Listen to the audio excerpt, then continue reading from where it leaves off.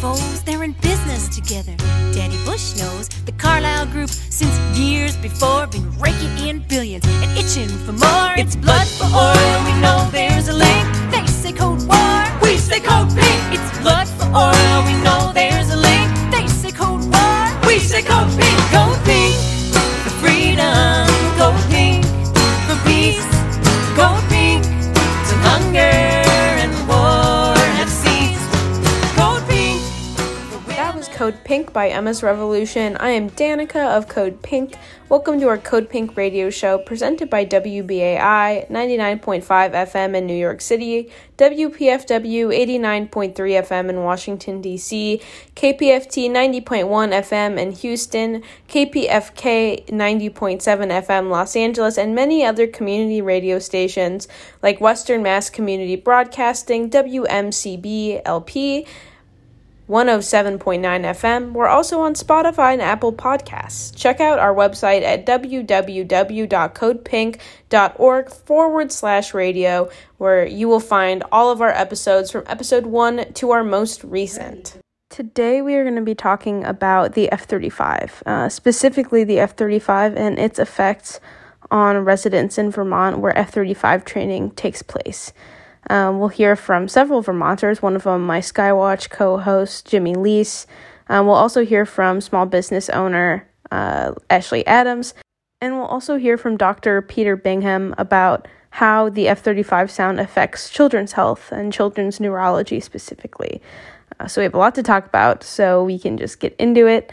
Our guest today is Ashley Adams, who lives in Burlington. Ashley owns an industrial manufacturing company located across the street from the north end of the runway at Burlington International Airport. Ashley also owns residential properties. She rents out 14 units in the Chamberlain School neighborhood of South Burlington, which is immediately adjacent to the airport. So, Ashley, you've been speaking out about the F-35 at city council meetings, at city committee meetings, and at airport commission meetings. What have you been telling Burlington, South Burlington, and Winooski city officials?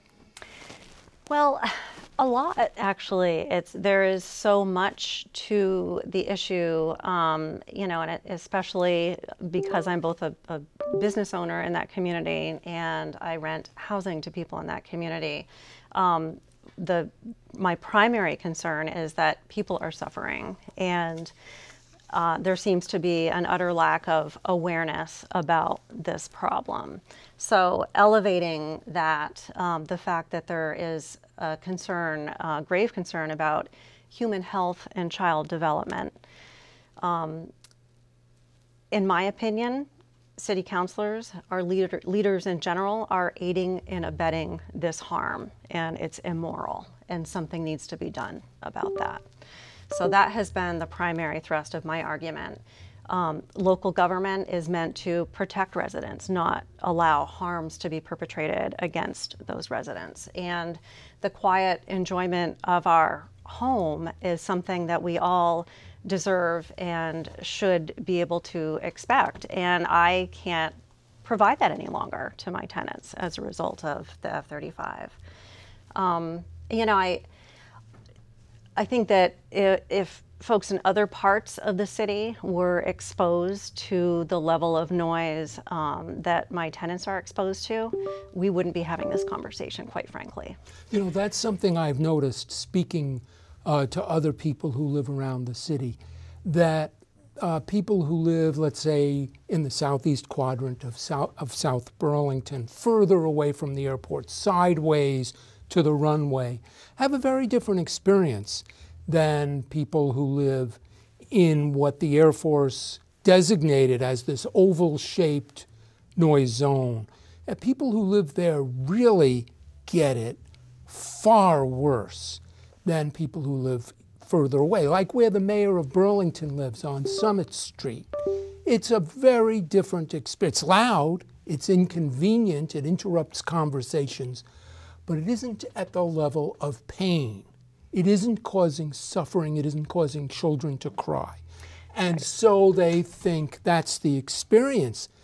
they need to spend some time in the neighborhood where this is really excruciating. And more than 1,000 families live in that.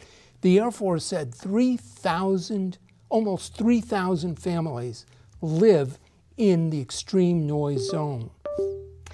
Yeah, and I have the experience of personally experiencing that noise with the proximity of my workplace to the end of the runway, and knowing that my tenants are experiencing that, and then driving home to Burlington and having what you just described, a very different experience where certainly we can hear them. They're a nuisance, but what folks near the end of the runway are experiencing is levels of magnitude beyond nuisance. So it's not, I've heard some people refer to it as a NIMBY problem. It's not a NIMBY problem. This is something that should be in nobody's backyard. Right. Yeah. And Ashley, could you tell us a little bit about how the F-35 maybe impacts, your business operations? And, if you want to expand a little bit more on tenants as well, that would be helpful, I think. Yeah, I will.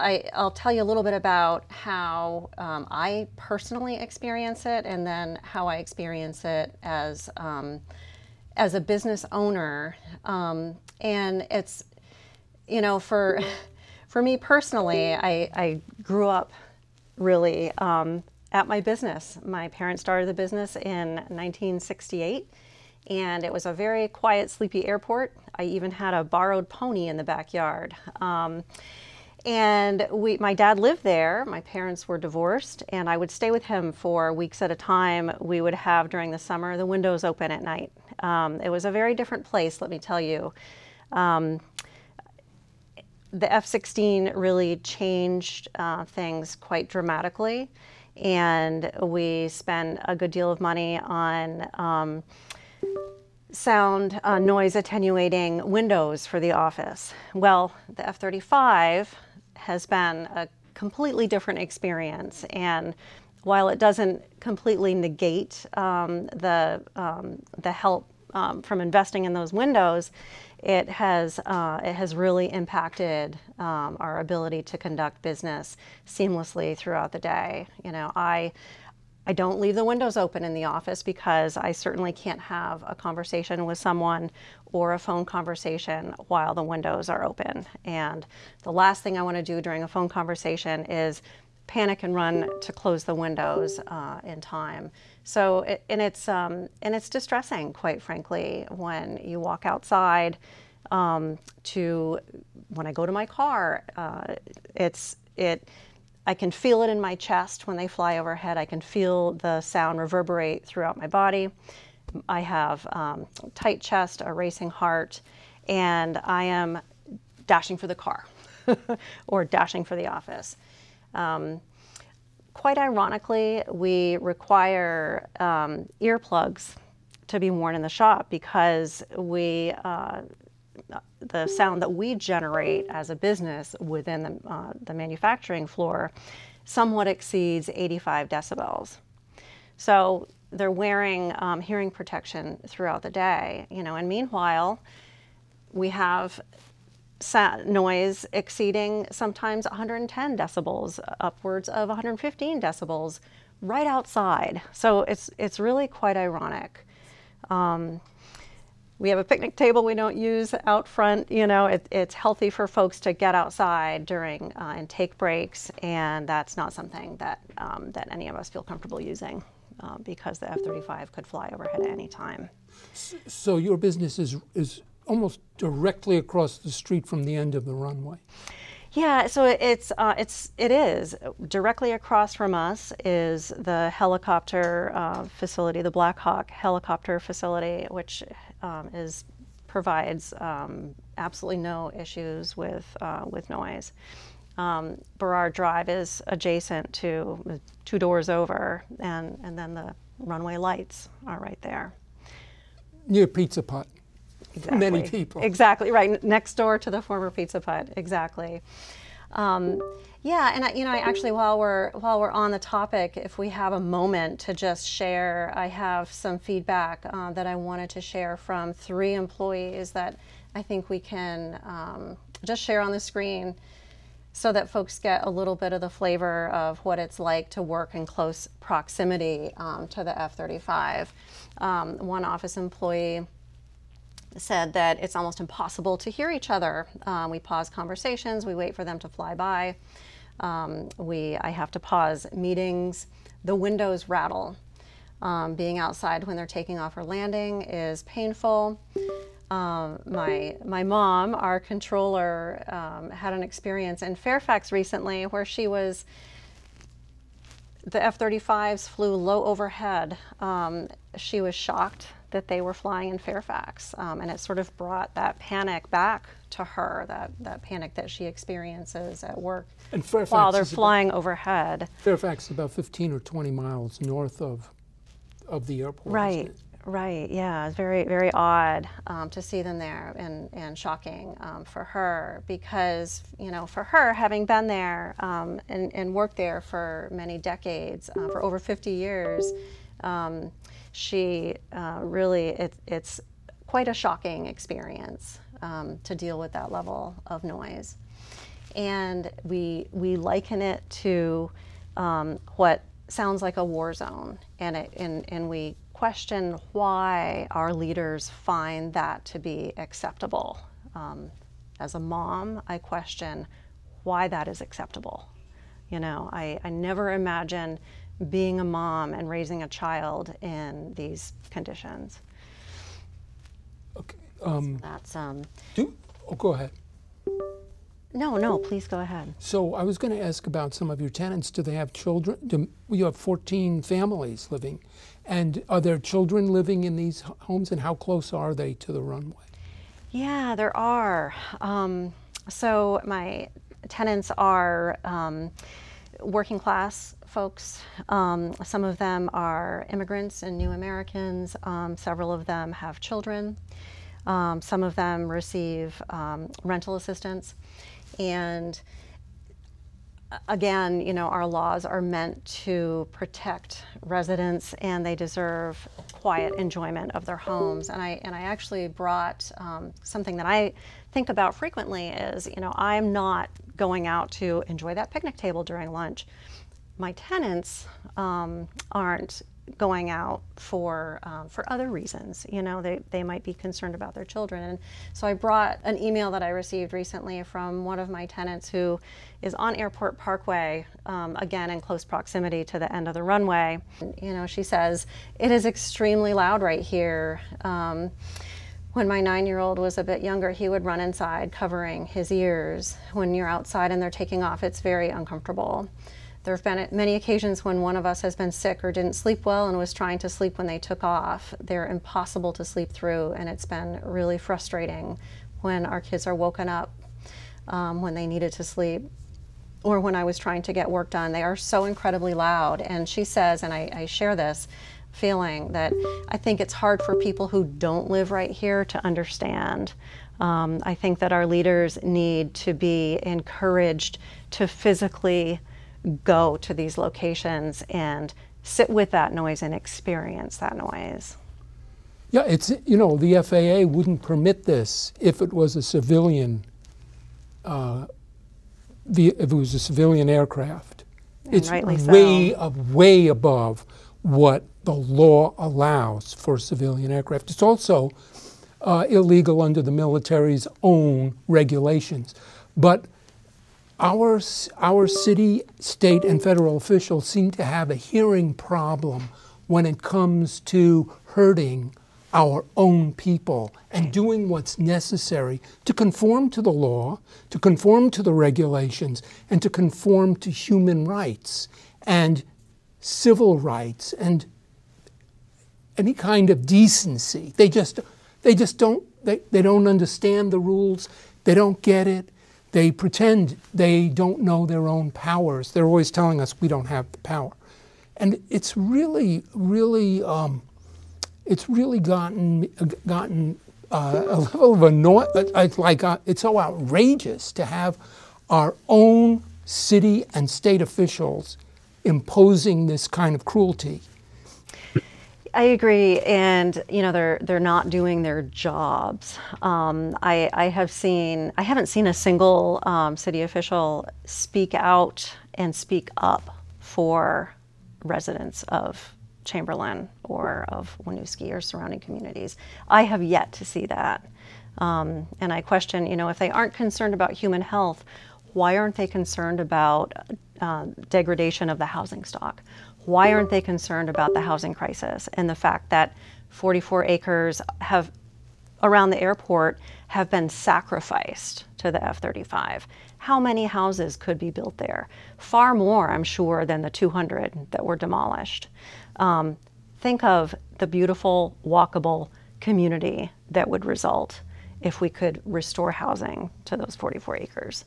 Right. And think of the habitable community that we could create for the rest of the folks who are living there right now. Think of the improvement to their quality of life.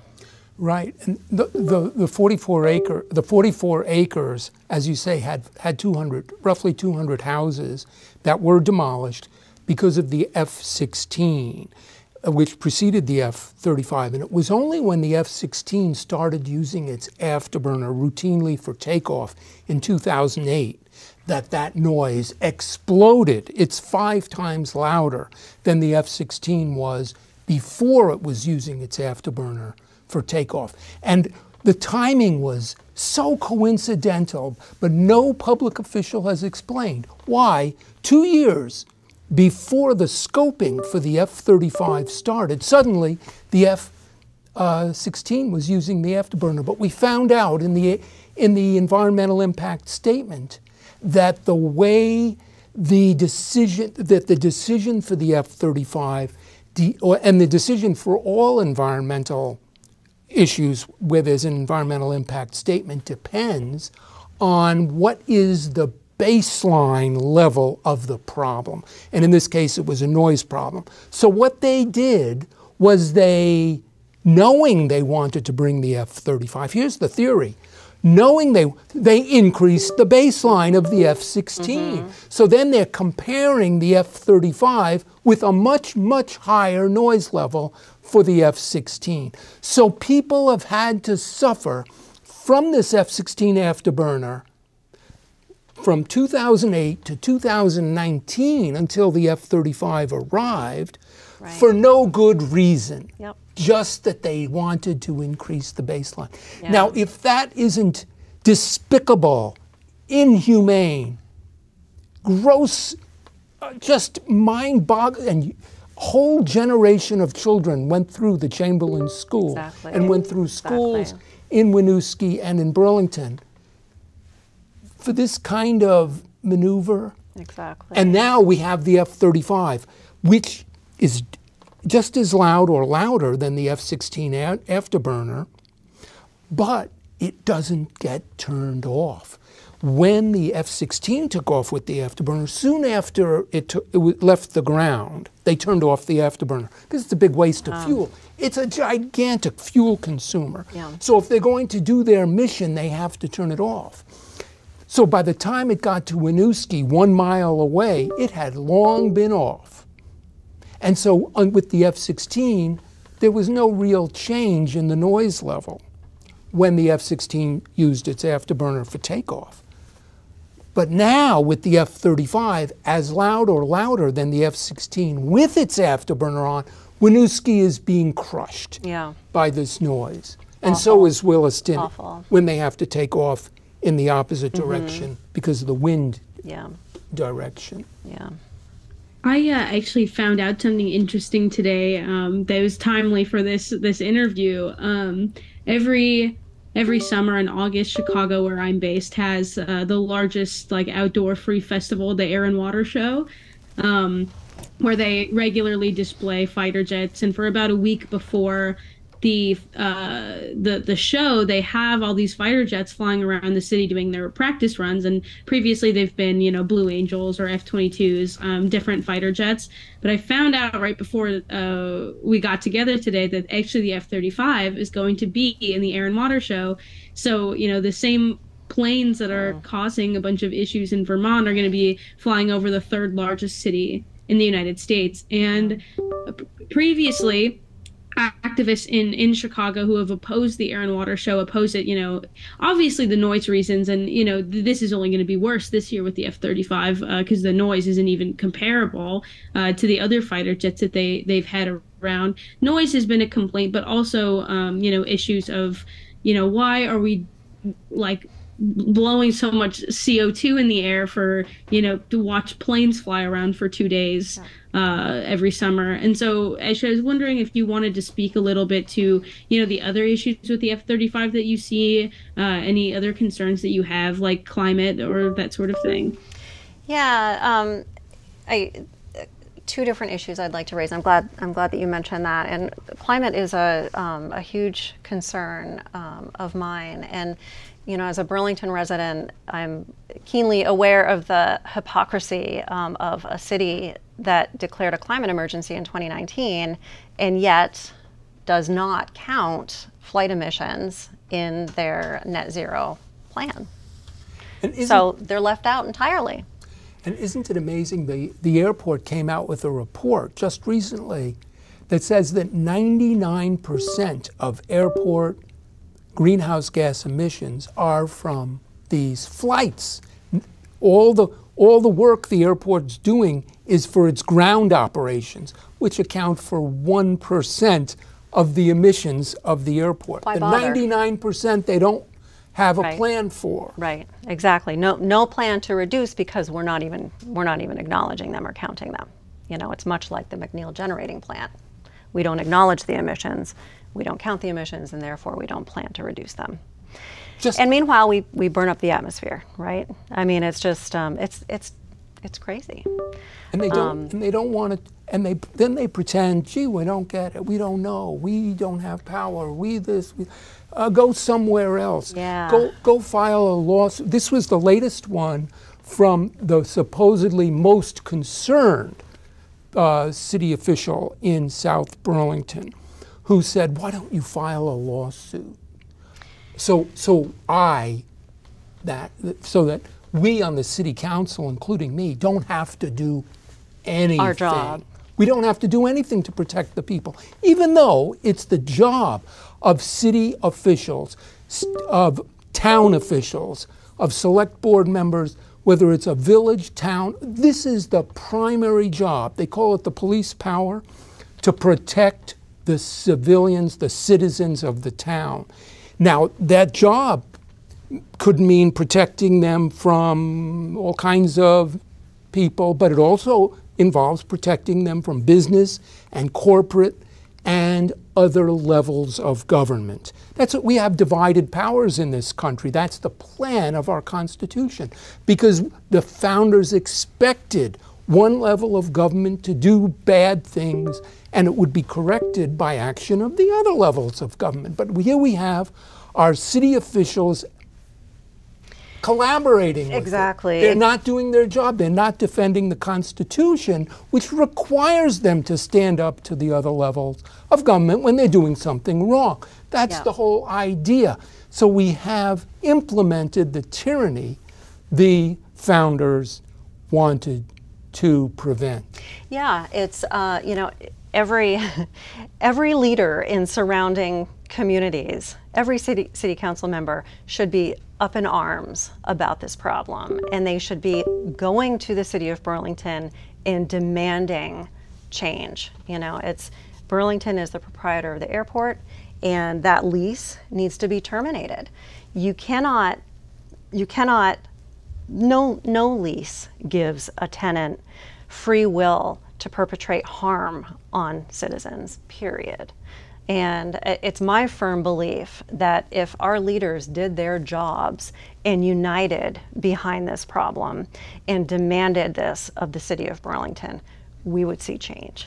Oh, I think you're right. I think that if Winooski city officials, if South Burlington city officials called up the mayor in Burlington, if the members of the city council in Burlington would speak up about this. Yeah. Very rapidly, we would see some change. Whether they're progressive, Democrat, I don't think we have any Republicans on the city council. This is purely a Democrat and progressive city councilor issue that's being perpetrated on thousands of families. Speaking up for human rights, that it's a basic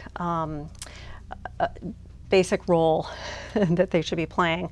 And here's another option: reach out, all of you leaders, reach out to our congressional delegation and let them know that we have been. It's no longer theoretical. We've been living with this plane for since 2019, and the harms are real, and something must be done. You must rebase this aircraft. Right. Get it out of our populated cities. And they have two ways to do it. One, because of the noise, and two, because of the emissions. Absolutely. The emissions really give them, with the horrible situation we're having this summer, with this air quality problem, with the fires, with the extreme temperature, everything is going wrong, downhill fast.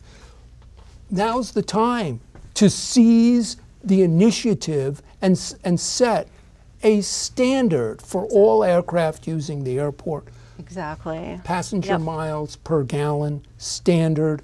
That would eliminate the F-35. It would eliminate these gas-guzzling private jets. And it would still leave in place the civilian commercial airliners that 99% of the people or more rely on for long-distance transportation, because those get more than 100 passenger miles per gallon. And it would also include the cargo aircraft if a similar standard was implemented. Danaka, do you have any further questions you wanted to ask? Yeah. Ashley, I was wondering if you could just tell us briefly a little bit more about the campaign to stop airport expansion in the Chamberlain School neighborhood last year, and a little bit about that effort. Yeah, I'd be happy to. I became aware that the airport was looking to rezone 11 acres of open space across from the 4 of my apartments on Airport Parkway and Kirby Road at that intersection. And I was outraged. I have a graphic that I'd love to share. I'm sure we can bring it up on the screen, of a proposed enormous building which involved a hangar and so forth, which dwarfed my duplex buildings. And this in what was meant to be a buffer zone, and what the city called for, and the airport itself called for, was a buffer zone between airport operations and residences. And I was outraged that they were looking to eliminate the buffer and build whatever their intention was. It would be noisy invariably. So I got involved, and I attended a meeting. I expressed my frustration. There was a task force that the city set up to investigate the issue, and I thought they did a terrific job, and they solicited comments from the public. But I think several of us, and I actually met several folks, yourself included, Jimmy, through that effort, were aware that only certain individuals can attend a public meeting, and we felt that it was important to get out in the community and actually talk with residents. So we canvassed the community, we circulated a petition, and we brought that petition to city leaders, and that task force ultimately voted unanimously to say no to rezoning, to recommend no to rezoning, and the Planning Commission agreed to decline that rezoning effort. So very happy about that. But who knows what the airport has up their sleeves next. Right. Now, we must remain diligent. now that campaign was really an inspiration because as a result of the canvassing and as a result of the petition and the work that you and others did, many people came out to the public meetings, and one after another they spoke about against the airport expansion, and they also spoke against the F-35, which for many people was driving the opposition to the expansion because they just had it with what the airport is doing. Yeah, it just, for me, it was piling insult upon injury to even consider allowing the rezoning. And when we were canvassing, I remembered, and I'll wrap it up, but I remembered talking with so many folks who just were distrustful of the airport, felt powerless to do anything, knew that the airport would do whatever they wanted to do, were concerned that they would potentially even lose their housing at some point. It was a real eye-opener. Special thanks to Ashley Adams and to our listeners. You're listening to Code Pink Radio, coming to you through Pacifica Radio's WPFW in Washington, D.C., WBAI New York City, KPFT in Houston, KPFK 90.7 FM Los Angeles. We'll be right back after this break. Flying high, you know how I feel. Sun in the sky, you know how I feel. Breeze drifting on by, you know how I feel. It's a new dawn, it's a new day. It's a new life for me, yeah. It's a new dawn, it's a new day. It's a new life for me. Woo, woo, woo. And I'm feeling good.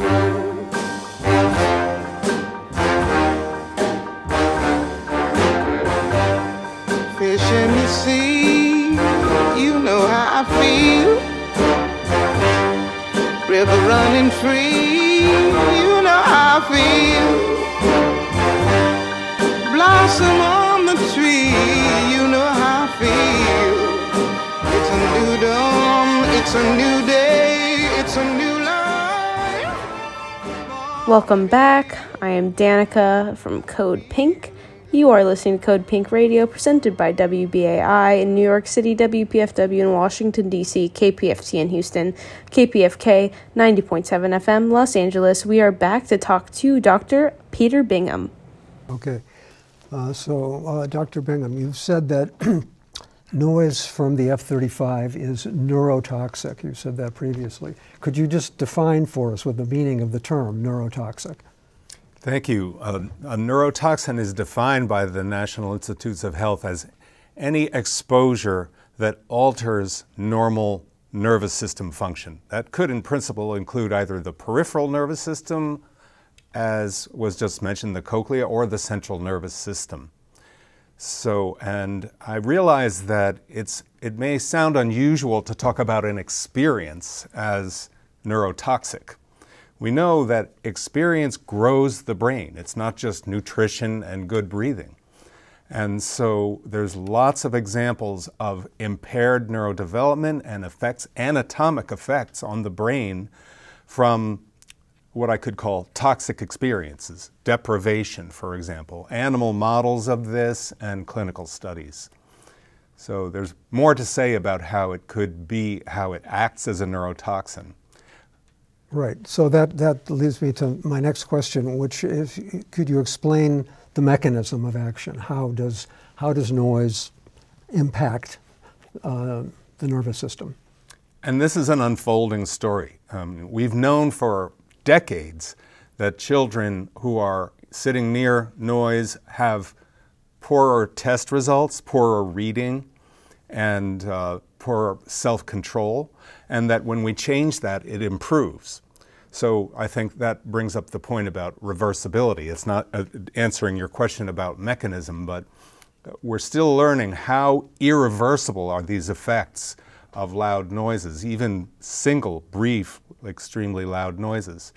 But it has to do with the ears more or less as an antenna for the brain. We don't close our ears like we can close our eyes. So it's basically propagating waves into the networks of the brain, that is, sound in general. And it is the most exquisite processor that we have in the brain. When we are understanding each other in speech, and as children hear their parents speak, they're making processor distinctions at the 100th of a second. So it's the most rapid, fast processor, if you will, as a computer in the brain. Very fragile, therefore. So from animal models and epidemiological studies, exactly how this happens is still an unfolding story. But in a sense, in effect, the construction of the networks on which we depend, for which we wish the best kind of processing networks for our children, are in effect not growing right. This is an electrical process. I'm talking about it as a software of the brain kind of metaphor. And the brain was evolved over millions of years as a kind of an agreement. What should my environment be? And so that I can use this gift of my brain as well as it can be used. And when we expose it to aberrant, never before seen on the planet or heard experiences and sounds like over 80, 90 decibels, you're really messing up those networks. And we know that children don't hear as well, even if their audiometry isn't abnormal, that it's changed their ability to understand language. I hear from parents, my child has maybe selective hearing. How many of those children actually have a perceptual problem of understanding language because of noise exposure? Hard to measure that, but I suspect that that is the case for many children. So there's a network component in this. The network Yes. is impacted by it. Is there damage at the cellular level? That's most easily seen at the level of the cochlea, which is part of the peripheral nervous system. And the pictures we've just seen and talked about are about that. So far, it's not as though somebody, say, on autopsy, you could show the effect on networks. We know from animal models that there's beta amyloid, we associate this with Alzheimer's disease, is built up in the hippocampus in animals, in mice, exposed to noise. Whoa. Now, exactly how much noise would it take to make that? But we've been using animals, rodents, as predictors of human health for decades. That's how we test medicines. So beta amyloid. That would suggest a real possibility that children exposed throughout their youth to loud noise would be more predisposed to Alzheimer's in old age. There's good evidence epidemiologically from almost a dose response. How close are you to the airport? What is your likelihood of developing dementia? Epidemiological studies on millions of people, in some cases from Europe, that dementia, we know without always the pathology that we've been talking about sorted out, but yes, memory problems are seen in children exposed to noise, and later in life, dementia is closely linked to noise exposure. So that leads into the next question, is a part of what you just said, the long and short-term impacts of this on these children, because we have children from infancy through to adulthood growing up exposed to this kind of noise in Winooski and South Burlington. What would you expect the lives of these children, how would they be impacted by this? Everything we know and have known for decades says that their reading will be impacted, their learning, their performance on standardized tests will be impacted by this daily repeated exposure to, depending on where they're sitting, well over 90 decibels of sound. Hard to measure, and I compare this to lead poisoning. 50 years ago, the paint companies were saying, no, don't worry about lead. It's fine. It's just, good colors. And we have a similar situation now with people describing noise as a nuisance, temporary. You'll get over it. Yeah. That's not what I know, and that's not what the medical literature says. And I imagine that people listening to us talk now are living with some degree of cognitive impairment, not such that they're demented, but affecting reading, which has to do with the auditory brain, and affecting memory, and even mental conditions such as depression have been linked to this. So that's a sketch which is without numbers. The impact, you can imagine, we meet somebody who had a lead level of 20 and they're doing fine now, historically. But we know that their brain has, in effect, taken a hit from that. And this is about taking care of vulnerable, developing children, their nervous systems. Yeah. So the children are much more vulnerable to all of this than adults. Would you Absolutely. Would you say, yeah. There's this idea of critical periods. Like once you go through this learning stage of what's called neuroplasticity, we want to set that up right. And that's all about experience. That's why children go to school. And that's what learning is all about. And there is plenty of evidence at different levels, from animal models to epidemiology, electrophysiology in human beings, that the brain is adversely affected by noise exposure. Okay, one of the arguments that was made during this whole process of the debate over the F-35 basing was that the noise is only, at first it was it's only 6 minutes a day. So you alluded to this idea that it's perceived as merely an annoyance. Mm-hmm. Now people are saying, well, but the intense noise is only 30 seconds a day, so it couldn't possibly do any harm. Yeah. So could you comment a little bit more about that? We are wired to receive noise as a threat. And most of us have had this experience. A sudden noise does that startle response, that fight or flight. The pulse goes up, the blood pressure goes up. And even if you know, oh no, that's okay, that wasn't actually dangerous. And even if it's not sudden, it's still, any loud noise will elicit that stress response. That's just the way we are wired. And that does not go away so quickly. What's more, when repeated, that becomes a new framing of our network. So I think that even like the brevity of it is less important than the repetition and the intensity of it, as I think of its effect. And the stress response has its own time scale, not to mention a transient change in our capacity to hear that goes on for hours after a loud exposure. Let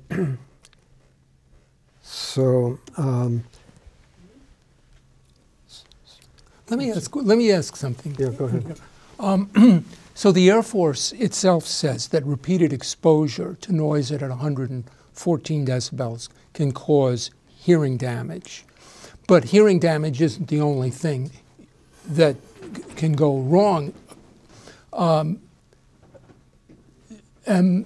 So the National Institute of Occupational Safety and Health says that, has a chart which we can take a look at, that shows the duration for different noise levels. That's what this chart has. It has the noise level in decibels, and then it shows how long a worker can be exposed to that noise without hearing protection and be safe, according to NIOSH. And if you look down in the chart, you can see that it's about 15 minutes at 100 decibels during the entire 24-hour day. So they're at work for 8 hours. They shouldn't be exposed to 100 decibels for more than 15 minutes during that time period. But when you get to 115 decibels, like the F-35, it's only I think it was 28 seconds. So 28 seconds is your time to be a worker. Now, what about for a child? Would children be more sensitive than an adult working on the job using a chainsaw, let's say? Or maybe they can get over it? I mean, I think there's a good reason why, as families and communities, we've learned to really watch out for our children in all kinds of ways. They are at risk in their developing judgment and just this neuroplasticity, neurodevelopment. So your point is well taken that any threshold so arbitrarily set as an improvisation on what the rules should be as we find out the impact is going to be actually even more, less sensitive to what's going on for a child. So we have to be more careful for the children. So here we have in Winooski, in South Burlington, in Burlington, in Williston, we have lots of children being born every month, and they've just gone through 9 months in utero, and now they're born and they're being exposed to this 115 decibel noise dozen times a day, hundreds of times a month, thousands of times a year.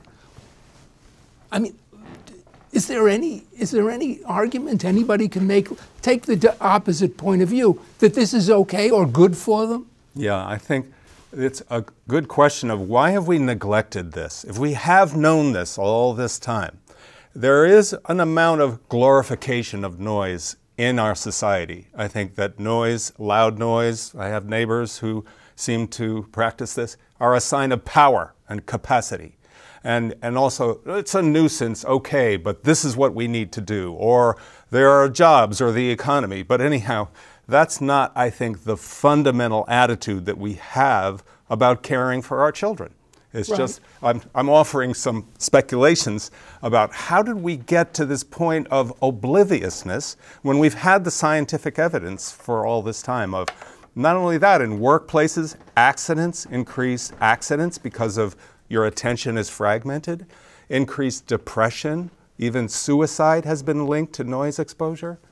So there's a lot to think about and put in the balance that we've been in some way collectively, deliberately it would seem, ignoring. I agree with your question in that way. It seems that a lot of this ignoring comes from the political leadership, the congressional delegation, because many of these issues were raised during the long period of discussion about the coming F-35, and it was completely ignored by the congressional delegation. And I think that people assume that if those people are not concerned about it, then we don't need to be concerned about it. Agreed. Our leaders, they're there to listen. And, I'm reminded of, what is that skit? I can't hear you. I've got a banana in my ear. No, let's take the banana out and let's have a conversation about what the stakes really are. And I have written letters to them, and I intend to continue with that communication. One thing we learned during the period before the F-35 arrived was that the congressional, in particular the congressional delegation, the governor and the mayor of Burlington, seemed to be working together to not meet with people who were concerned about this issue. They didn't want to talk about it. They didn't want to hear. It was kind of ironic that it was a hearing issue and they didn't want to talk and listen. And I had participated on other issues, going back to the Iraq War, to talk to our congressional delegation. But they just didn't want to hear about this one. And that made me feel like we must be on to something here. Because if they don't even have an answer, a reasoned answer, that's why they wouldn't want to talk about it. And hearing what you're saying today, it really raises the question, why would we be doing this in a city location where we have there are over 1,000 children in this very small, intense noise zone of the F-35 that was delineated by the Air Force itself in the environmental impact statement. They said that 20% of the population are children, and 6,600 people live in that oval-shaped area around the runway. We have an intense population right around the runway. Why would you pick, of the 18 runways in Vermont, why would you pick the one with the highest population, the most children, for a military jet that could be positioned in any of the other locations, even if you wanted to keep it in Vermont? Certainly across the lake we have actually an old Air Force base they could be in. But that's in New York for some reason. They couldn't be located. I don't know why. But there isn't really a dense population around that one or around many of the other 18 airports in Vermont. 1 out of 12 kids has some degree of sensory neural hearing loss, of injury to the cochlea. There could be different reasons for that besides noise, but we know noise is an important contributor to that. And I realize that change is hard. I'm not a policymaker and I haven't done that job, but I am hopeful that there can be a real conversation of what's at stake in our communities for our children. One other question that that Danaka wanted to raise with you was that Code Pink, just as background, she's a co-director at Code Pink, Women for Peace, and they've been very much involved, especially in the last year, in calling for grounding the F-35 nationally and internationally. And they're organizing with people in different countries, in different cities. In Madison, Wisconsin, the F-35, the first F-35 jet arrived for basing there last week. So we're looking at an expansion of this situation. It's not just going to be in Burlington. It's going to other cities around the country and around the world. And her question was, when they organize a day of lobbying in Congress, and they have these periodically, they're planning on having one focusing on the F-35. What would be something they could say to a congressman or a senator about why this shouldn't be based, especially in a city like here in Vermont? The most densely populated cities in the state is where it's being based. But also, well, let's start with that. I mean, I think we've been talking about all of the issues. We wouldn't say it's okay for a child to have a lead level of 10 or 20 and not fix the water supply.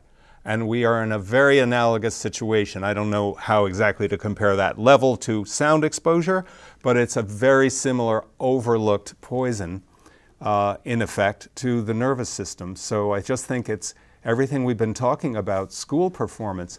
And if you question the evidence, I'll be happy to contribute to the discussion about, we know epidemiological evidence isn't absolutely about cause and effect, but they did the study, children near the airport, and then the airport was closed, and then their reading improved.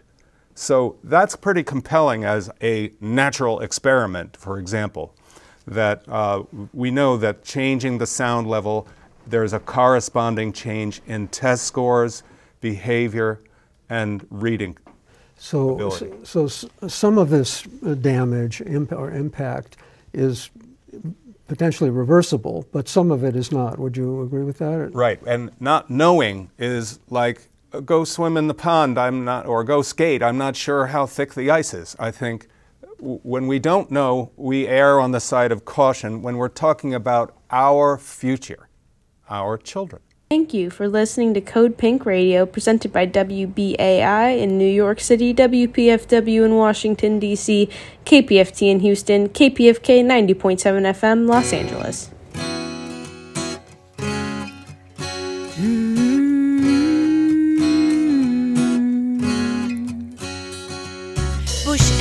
sudden you think they're foes, they're in business together. Daddy Bush knows the Carlyle Group since years before, been raking in billions and itching for more. It's blood for oil, we know there's a link. They say Cold War, we say Cold Peace.